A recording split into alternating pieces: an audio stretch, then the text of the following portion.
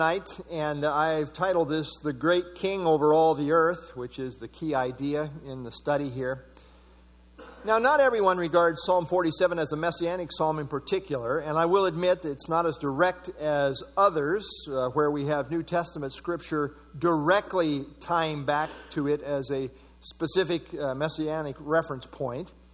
However, this psalm clearly looks forward to the time when the whole world will be subdued to the divine King. And as we jump forward to the New Testament, we see this truth is clearly applied to the Lord Jesus Christ in reference to his second coming. We know the book of Revelation builds to that point. Whoa, okay, we're already up there, sorry.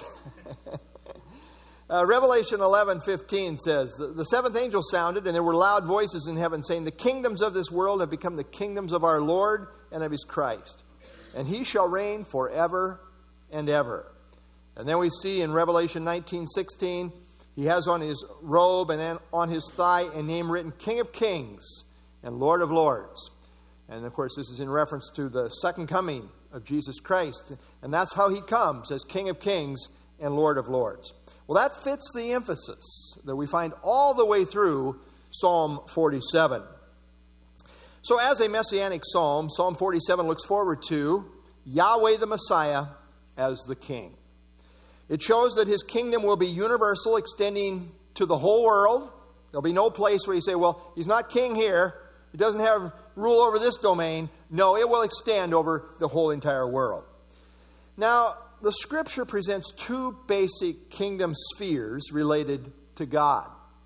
One is ever present, and one is yet to come.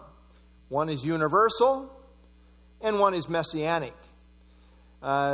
By universal, I mean, the entire universe in this case here. Certainly the messianic kingdom will be universal too in terms of the entire earth, as I've already said. God is always sovereign, and in the sense of sovereignty, God is always on his throne. And he ever rules over all the affairs, over every detail of life. That's true all the time. And as we often say, under the umbrella of God's sovereignty, there's three things we need to know. He permits some things, he prevents some things, and he promotes some things. And as my theology teacher in Bible college told me, you can put everything under one of those three categories. Absolutely everything. All things fit under these categories of permits, prevents, and promotes. But God is ever sovereign over it all. Now, in the sense of God's sovereign universal kingdom reign, Daniel 4 repeatedly says the Most High rules in the kingdom of men. And so he sets up over it whoever he will. We see in Psalm 145:13, your kingdom is an everlasting kingdom, and your dominion endures throughout all generations. So under the umbrella of God's sovereignty, the whole of history has been moving towards a future messianic kingdom. The overwhelming majority of kingdom references in the Bible are in reference to this literal messianic kingdom in which the Messiah will literally come to earth and literally sit on David's throne in Jerusalem. Now, the kingdom of God is a major theme in the scriptures. I mean, it's major. And it encompasses God's overall master plan. This theme is traced from Genesis to Revelation. And for this reason, the kingdom of God has been called the grand central theme of Scripture. There are a number of themes that you could maybe argue in terms of that, but this is clearly one of them. Richard Mayhew, for example, says the Bible is one book. And had we to give that book a title, we might with justice call it the book of the coming kingdom of God. This is indeed its central theme everywhere. Well, simply put, the Messianic kingdom prophesied in the Old Testament is the same kingdom offered by Christ to Israel in the Gospels and then referred to in the New Testament epistles. It's amazing how something so simple like this can get so twisted as it is spiritualized, and it has been a lot in the church age. Well, this same Messianic kingdom prophesied in the Old Testament sees the fulfillment in the book of Revelation at the second coming of the Lord Jesus Christ. Now, the Messianic kingdom is yet future, and it will be brought in at the return of the Messiah, at his second coming. You see, it takes the Messiah to establish it, and he will do so at his second coming. Now, some people think that they're kind of bringing in the kingdom, which is a terrible error. I mean, to think you're bringing in the kingdom is to have way too high a view of yourself. I mean, unless you're able to take the scroll, the title deed of the earth, and unless you are then able to loose those 7 seals, unless you're able to send forth the 7 trumpet judgments and then the climactic 7 bowl judgments as found in the book of Revelation, unless you're able to do that, don't claim that you're bringing in the kingdom, because that's what it's going to take. Only the Messiah can bring in the kingdom, and he will. Psalm 47 anticipates the celebration of the Messiah bringing in the kingdom. We might outline Psalm 47 in this way. The great king over all the earth. Verses 1 through 4, the triumph of the king. 5 through 7, the enthronement of the king. And 8 and 9, the rule of the king.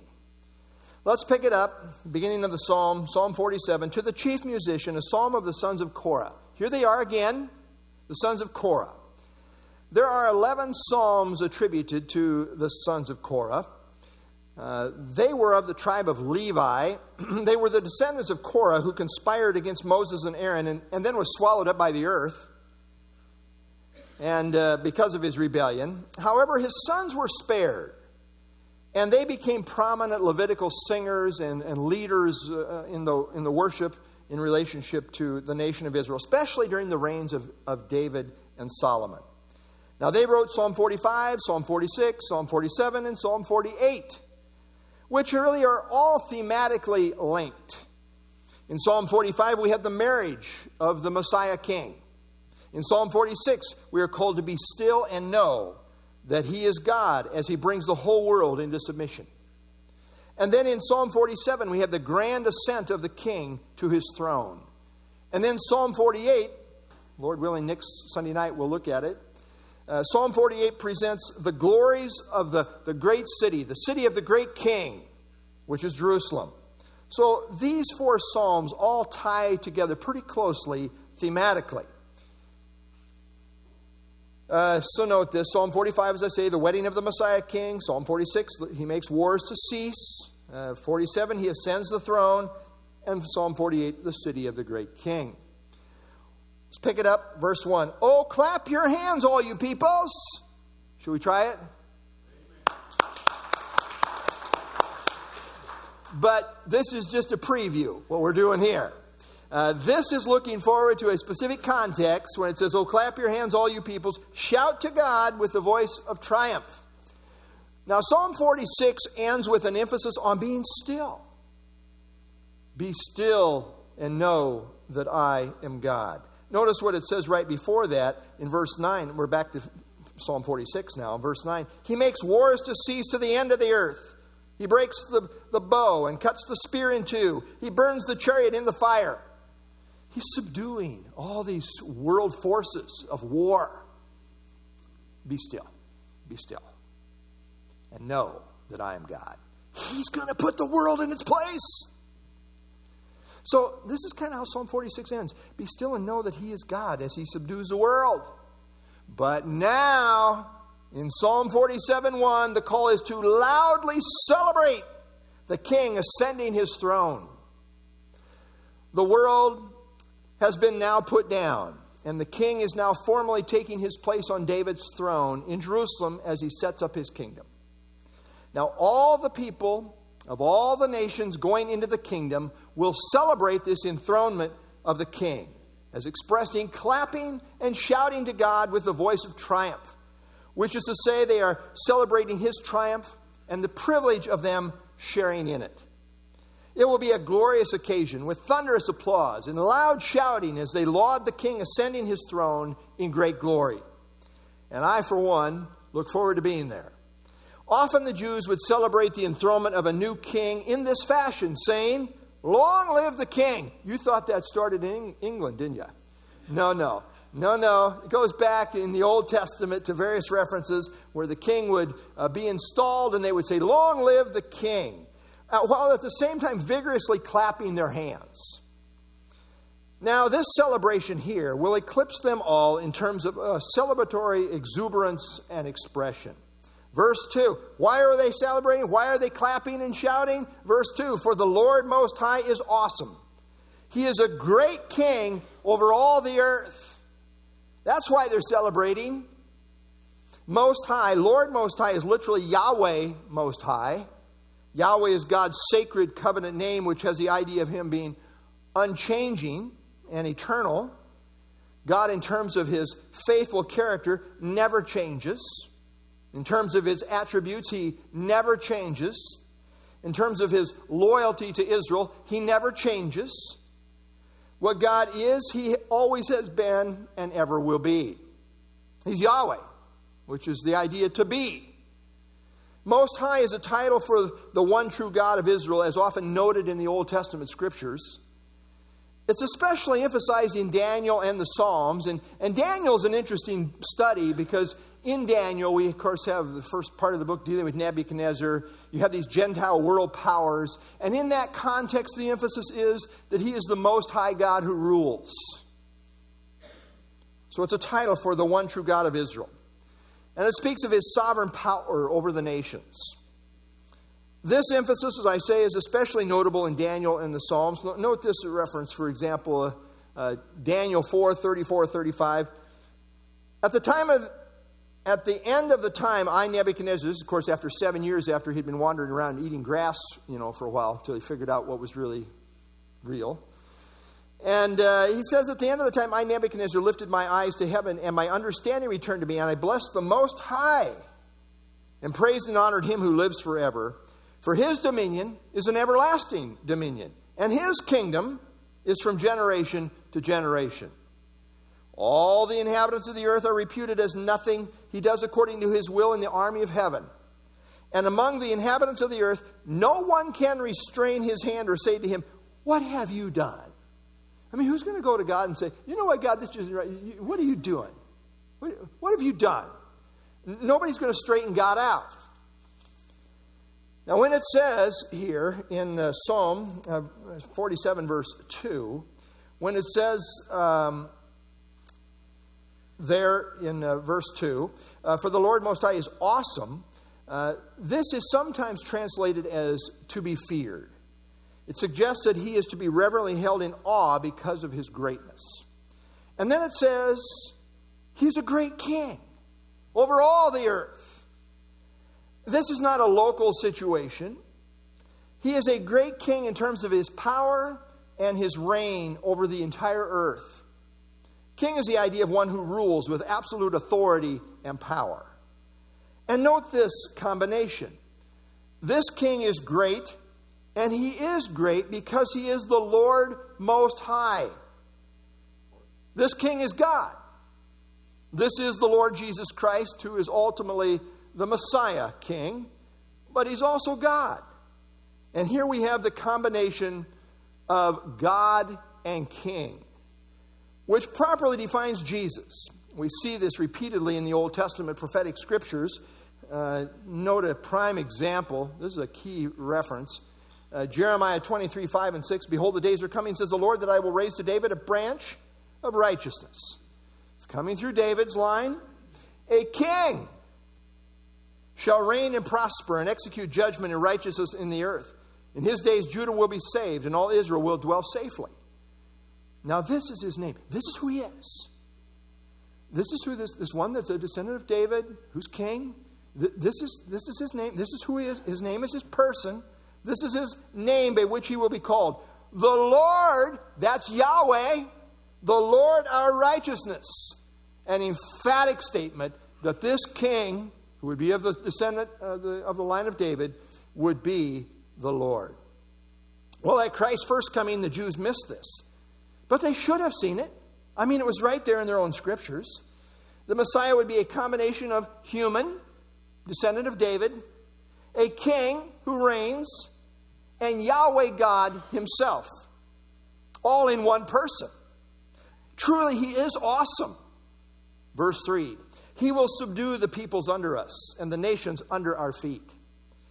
Now, the Messiah, in his position of being Lord Most High, will subdue the peoples under the chosen people of Israel. Now, verse 4, as we go on in context, as we go on to verse 4, we clearly see that Israel is in view here. Israel in the kingdom reign of the Messiah will have the most favored nation status, as they always did until they were put under discipline in the times of the Gentiles. But they will be back on top now in the kingdom. During the times of the Gentiles, which exist from the time of the Babylonian captivity until the second coming of Jesus Christ, during that long duration of time, Israel has been under the nations and continually oppressed by the Gentile nations of the world. And they still are today. I mean, look at their Temple Mount. They got a problem with the Gentiles there. They got a problem with the Muslims. The Dome of the Rock that's built right on their Temple Mount. So just to look, if you can see this here. Here is when the times of the Gentiles began. Back here with the Babylonian captivity. First siege, 605 BC. So they had a problem with Gentiles all this time, which Christ says the times of the Gentiles must continue. And it will continue. And Jerusalem will be trodden down by the Gentiles until the times of the Gentiles are fulfilled. At the end of the 7-year tribulation, this entire period of time, Old Testament, we now come to the New Testament, and all the way through, down through the tribulation period, and at the second coming of Jesus Christ, it comes to conclusion. And that's where we are in Psalm 47. So the second coming is going to change the current arrangement, where Israel is under. No longer will Israel be under the nations. No longer will Israel be the tail. God promised Israel back in the Old Testament for obedience. The Lord will make you the head and not the tail. You shall be above only and not beneath, if you heed the commandments of the Lord your God, which I command you today, and are very careful to observe them. But alas, they weren't. And so they got taken from the top position and put underneath the Gentiles during the times of the Gentiles. Alas, Israel did not obey, and so God put them in the underneath position, under the Gentiles, and they remained there, as Jesus said, until the times of the Gentiles are fulfilled, which will be at the second coming. Well, this verse clearly shows that in view is the future reign of the Messiah, because not all peoples are under Israel today. The nations are not in submission under their feet. This will only be fulfilled when Israel has finally come to repentance, and Jesus then comes to deliver and restore them and put them in that most favored nation status once again. Notice what it says, verse 4, He will choose our inheritance for us. Inheritance, what God gives, the position that God gives. He will choose our inheritance for us, the excellence of Jacob, whom He loves. Selah. Israel is not a self-made people. No one is. But as a nation, they are not a self-made people. When we were in Israel, our guide was Jewish, and he kept talking about everything that the Jews had accomplished. And finally, our Christian guide, we had a guy that was with us, was kind of a Christian guide too. And so he finally said to the Jewish guide, how about giving God some of the credit? And Yossi, our Jewish guide, was just quiet. Didn't say anything. And I think that pretty much speaks for most of the Jews today who, by and large, are secular in their orientation. They don't give God the credit. They think they've done it. But in truth, Israel is a God-made nation. God chose Israel. God has preserved Israel. And God will ultimately restore Israel. Her inheritance is according to God's choosing, according to what God has determined. Now, at this point, when Israel has finally come to repentance in the kingdom, they will give Him all the glory and realize He chose our inheritance for us. They haven't put themselves on top. This is God's doing. He subdues the nations under their feet. The inheritance here is thought to be the promised land that God promised to the patriarchs, Abraham, Isaac, and Jacob. And what God has promised in the Abrahamic covenant will be fulfilled in the kingdom. The excellence of Jacob can be translated as the glory of Jacob. Elsewhere, God refers to Israel as his glory. God has chosen Israel's destiny to ultimately bring glory to himself, and in a sense it will be the glory of Israel. Some translate this as the pride of Jacob. I mean, their esteemed position in the kingdom will be a glorious position. And then verse 4 ends with, Jacob whom he loves. Nelson Study Bible says to love means to make one's choice in. To make one's choice in. He loves Jacob. You know, we often say, well, why did God pick Israel? And some Jews have said, I wish he picked somebody else for a while. But Deuteronomy 7, the Lord did not set his love on you nor choose you because you were more in number than any other people, for you were the least of all people. But because the Lord loves you. And of course we want to ask, well, why did he love them? Well, because he wanted to.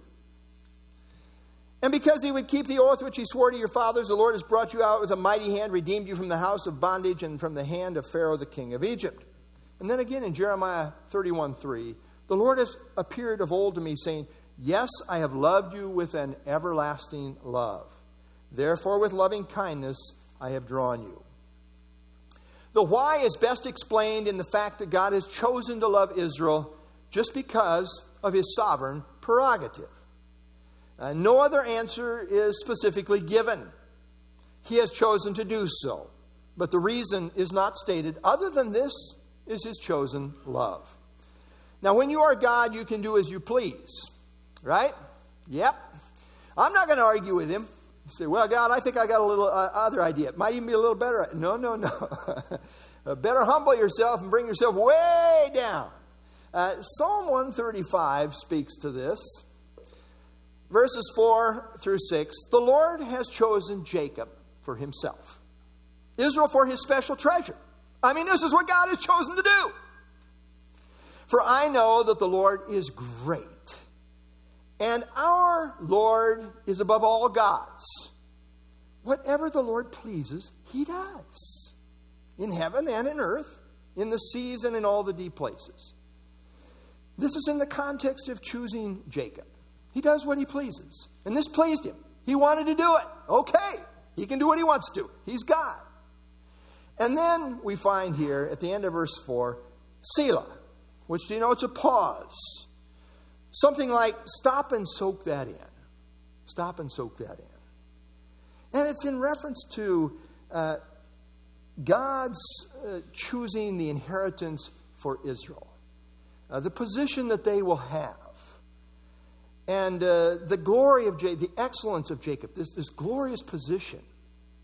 Selah. Stop and think about that. If you're Jewish, you really want to meditate on that for a while. But then we come to verses 5 through 7, which anticipates the enthronement of the king when he comes at the second coming.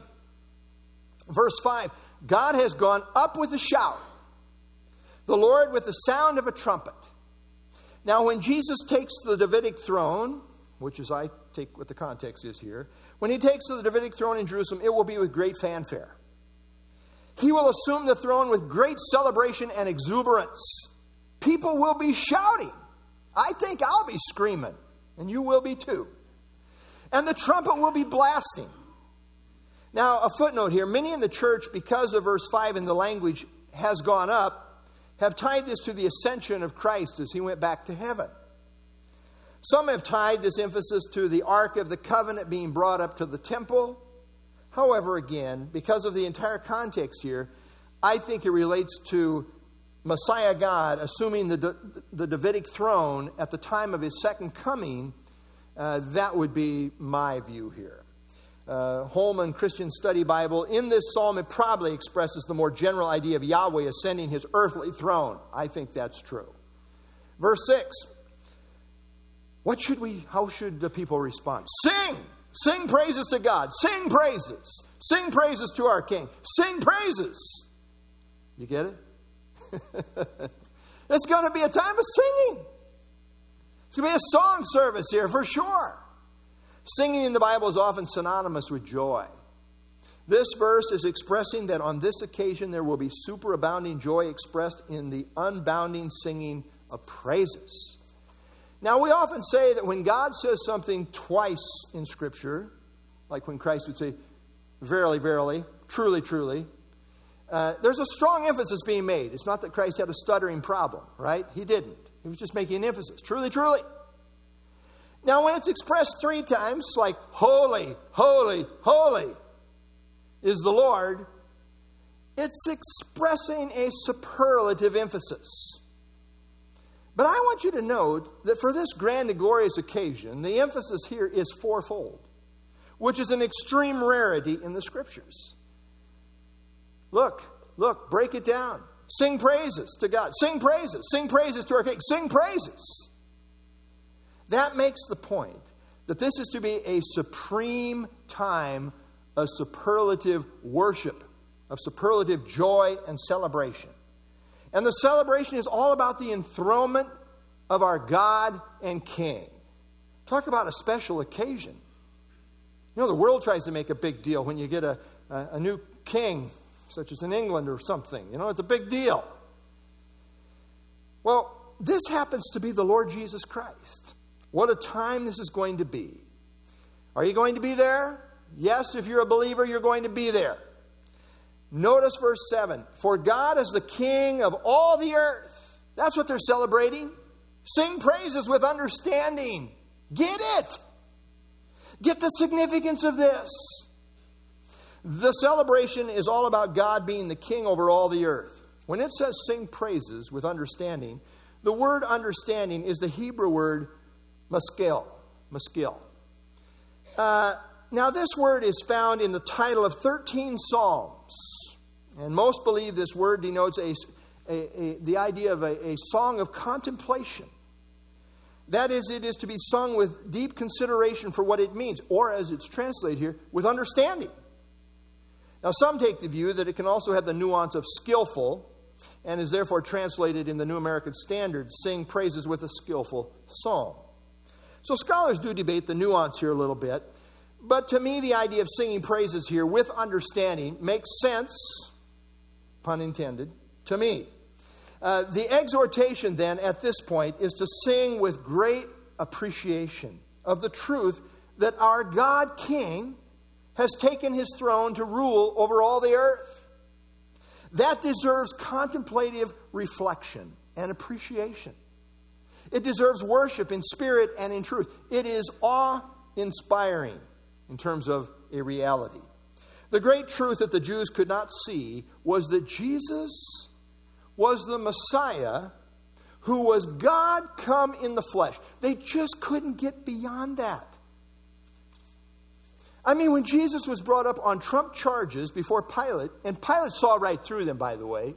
He was a wishy-washy politician. He's trying to keep everybody happy, and he couldn't do it in this situation. But he saw through them, and he said, I find no fault in him. And you know what the Jews said? Here's what they said. Here's their real bottom line problem with Jesus. The Jews answered him, we have a law, and according to our law, he ought to die. Why? Because he made himself the Son of God. He said, I'm God. That's blasphemy. You got to die for that. They just could not accept this. But now, as Jesus has been highly exalted as the God-man above all, the one before whom every knee will bow and every tongue will confess that he is Lord over all, this one who will now be worshipped with proper understanding of who he is as truly the God King. Note this emphasis 3 times in this psalm. It's a strong emphasis. Lord Most High, great King. Sing praises to God. Sing praise to our King. God is the King. The reason this is such a grand occasion is because of who is being enthroned. This is not just some king. This is the God King, the Messiah God King. It is the God King who is a great king, and who, as the people of God, he is our King. And that brings us to the rule of God, the God King. In verses 8 and 9, God reigns over the nations.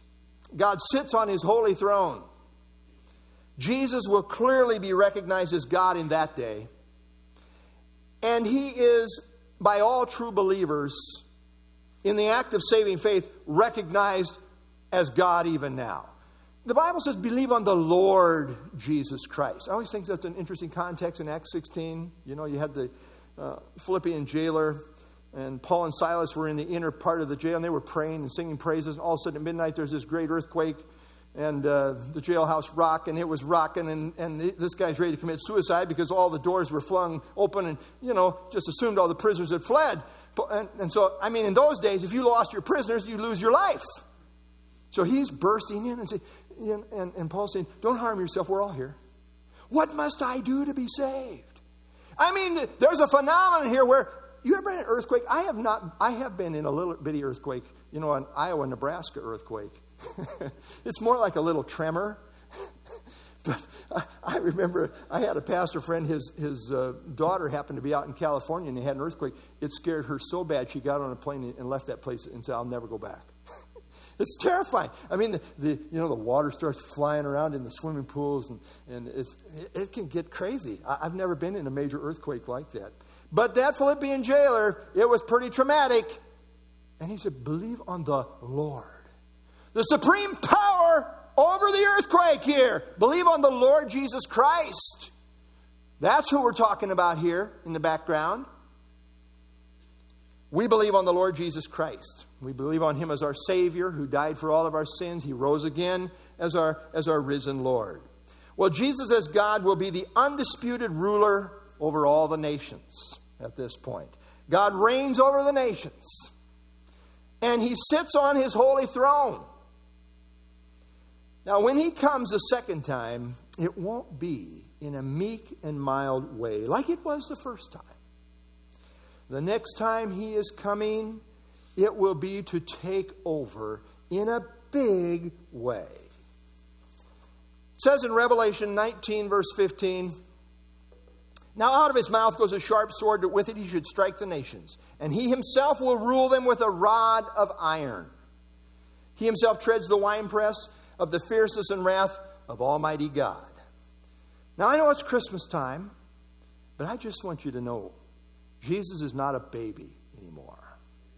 Just saying. I kind of like this meme, right? He's not a baby in a manger anymore. No, not anymore. I praise the Lord he came the first time as he did. My salvation's tied to it, his incarnation. But he's not a baby anymore. The first time he came as the Lamb of God who takes away the sin of the world. The next time he comes, he's coming as the Lion of the tribe of Judah to rule and to reign. To rule with a rod of iron. Indeed, it will be God reigns over the nation. God sits on his holy throne. And I take it this will be the throne of David, which rightly belongs to the Messiah, who is the son of David. And from Jerusalem, on the holy throne of David, Jesus as God will rule the entire world. Note these references. In Isaiah 24:23, the moon will be disgraced and the sun ashamed, for the Lord of hosts will reign. Where's he reigning? On Mount Zion. Well, where's that at? In Jerusalem. That's where it's going to happen. And before his elders gloriously. In Luke 1:32-33, the angel said, he will be great and will be called the Son of the Highest, and the Lord God will give him the throne of his father David. And he will reign over the house of Jacob forever. And of his kingdom there will be no end.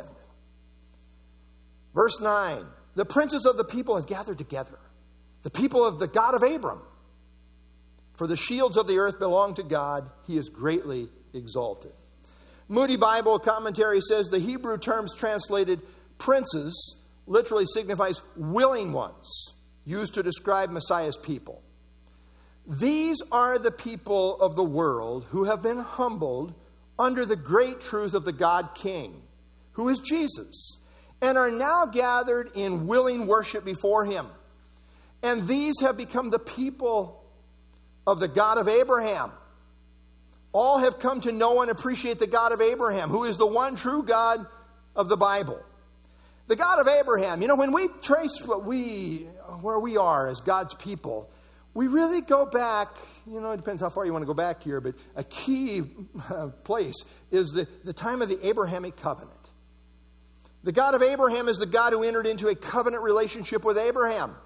And through this covenant, God promised it in Abraham, ultimately through the Messiah, who would come through the line of Abraham, all the families of the earth would be blessed. That's you, and that's me.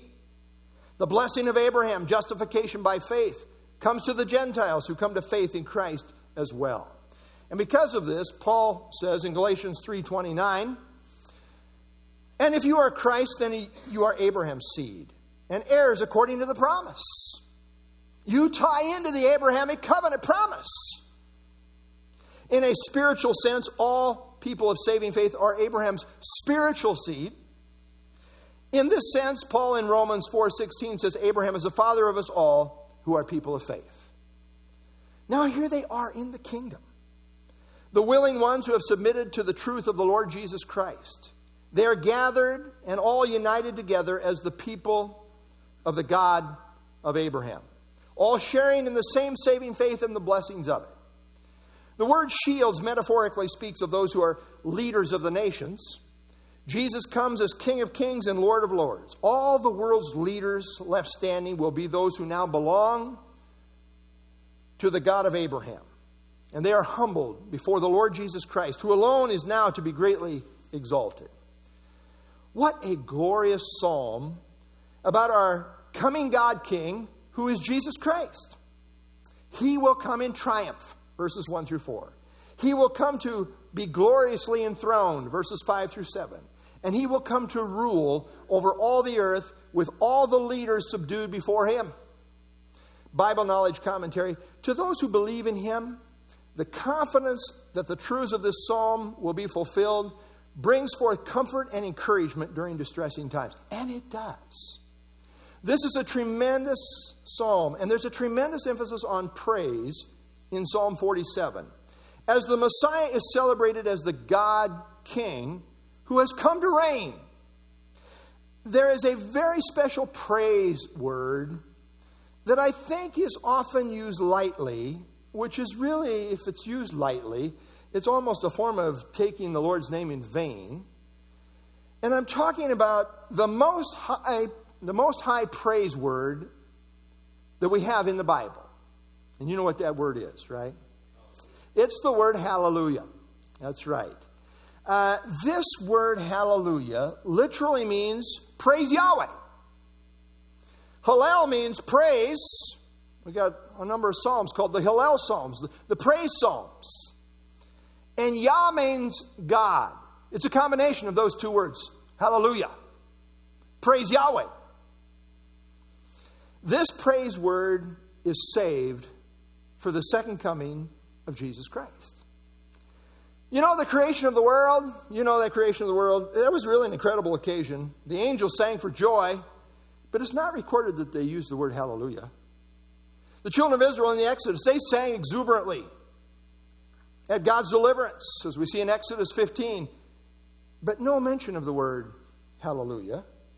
When Solomon completed the temple, it was a time of great celebration and worship, but no mention of them using the climactic praise word hallelujah.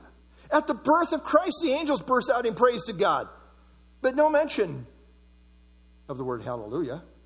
At the resurrection of Christ, there was exuberant joy and celebration, but no mention of the word hallelujah. It's as if God saved this word in terms of the revelation that we are given. It's as if God saved this word hallelujah for the grand and glorious occasion of Christ's second coming as he comes to reign in power and glory as the God King who rules over all. You see, we are first introduced to this word hallelujah in the last book of the Bible. It's saved for the book of Revelation. And it's saved for the end of the book of Revelation. It's saved for the context of the second coming of Jesus Christ, where it's found 4 times in Revelation 19, 1 through 6. So let's look at it together. Revelation 19, 1 through 3. After these things, I heard a loud voice of a great multitude in heaven saying, Hallelujah! Hallelujah! Salvation and glory and honor and power belong to the Lord our God. For true and righteous are his judgments, because he has judged the great harlot who corrupted the earth with her fornication. And he has avenged on her the blood of his servants shed by her. And again they said, Hallelujah! Her smoke rises up forever and ever. And then it continues. Verses 4 through 6. And the 24 elders and the 4 living creatures fell down and worshiped God who sat on the throne, saying, Amen. Hallelujah. Then a voice came from the throne saying, Praise our God, all you his servants, and those who fear him, both small and great. And I heard, as it were, the voice of a great multitude, as the sound of many waters, many Niagara Falls, and as the sound of mighty thunderings, saying, Hallelujah! For the Lord God omnipotent reigns. It's Christmas time, and we commonly sing the song Joy to the World. You know, we sing it about Christ's first coming, but really that song is about Christ's second coming. Joy to the world, the Lord is come. Let earth receive her King. Joy to the earth, the Savior reigns. Yes, when the Savior comes to reign, it's going to be a climactic time of hallelujah celebration. For all of God's people, we have a lot to look forward to. Indeed, the best is yet to come. Stay tuned. The kingdom is about to come into full view, and the celebration will begin. Hallelujah. Let's stand and have our closing song.